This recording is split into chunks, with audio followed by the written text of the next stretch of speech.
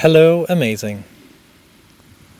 Have you ever been planning and getting ready to go to some family reunion, family event, a big celebration?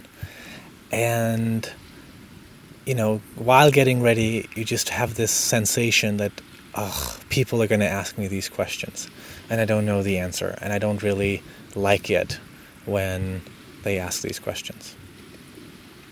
Welcome to Reframes, the podcast where we invite you to take a different perspective on life.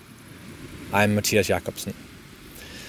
And I thought of this challenge because when we were getting ready to go on this big trip to Denmark with our 3 kids and to visit Denmark and see our families, my wife brought it up one night. She said, it's so annoying because when we go, I just know that people will ask me these questions and I don't know the answer. And I was like, what kind of questions?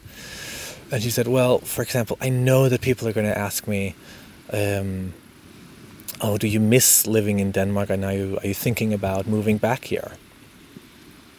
And she was like, it's so annoying, and because I don't know what to say. And I thought about it, and I was like, I think first of all, it's actually a good thing that you can predict the question, that you know that they're going to ask this, because and usually you can, right? Because it's kind of normal in the life circumstance that you're in, that you've moved far away, now you're visiting your native country. It's natural that your family will ask you, do you have any considerations about this? Just like if you're a high school student and you go to a family dinner, your family will ask you, what are your thoughts on education? Like you can guess that these are the questions. So that's good. It's predictable. It means that you can prepare. And so if it's annoying that they ask them, prepare an answer. And then she said, well, but the truth is I don't know.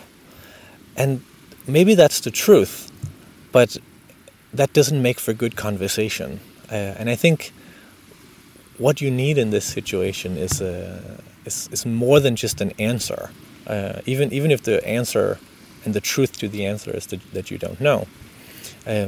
But what you can do is you can formulate what some might call a point of view, which is not just the answer, but kind of related facts, things you do know that are somewhat related, things you know that you don't know, and perhaps some sort of idea of how you're thinking about figuring it out. So, for example, what my wife could say when people ask her, are you thinking about moving back to Denmark? She could say, well, here's what I do know. I know that it's wonderful to be back here and to see family and see everyone. And I know that it's really exciting to see how the kids are exploring nature and da-da-da-da. I also know that Brooklyn feels like home and that we're very happy with the school that Noah is in. And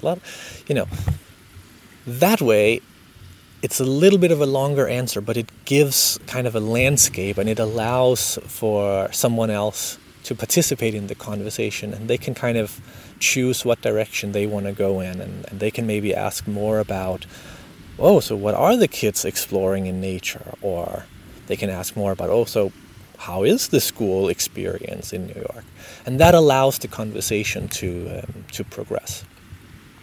And so again, the point of view doesn't need to answer the question, but it needs to kind of give some breadcrumbs and pieces. And so my takeaway, what I want you to take away from this is that if you have this similar experience as my wife had, that people will ask you questions you don't know the answer to, and you don't like when people ask them,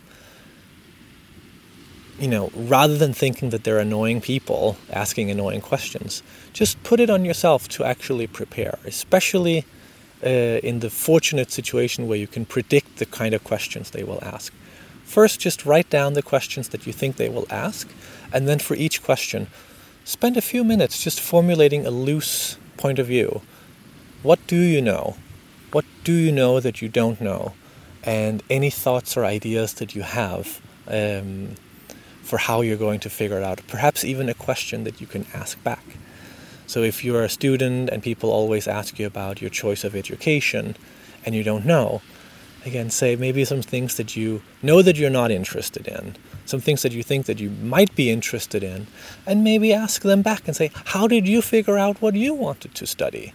Because that, and that's the final takeaway, like that allows it to be an engaging conversation rather than just stopping at the truth, which might be, I don't know. That's the takeaway. So, thank you for listening to Reframes, the podcast where we invite you to take a different perspective on life. This podcast is produced in collaboration with Nikish Mikis. I'm Mattias Jakobsen.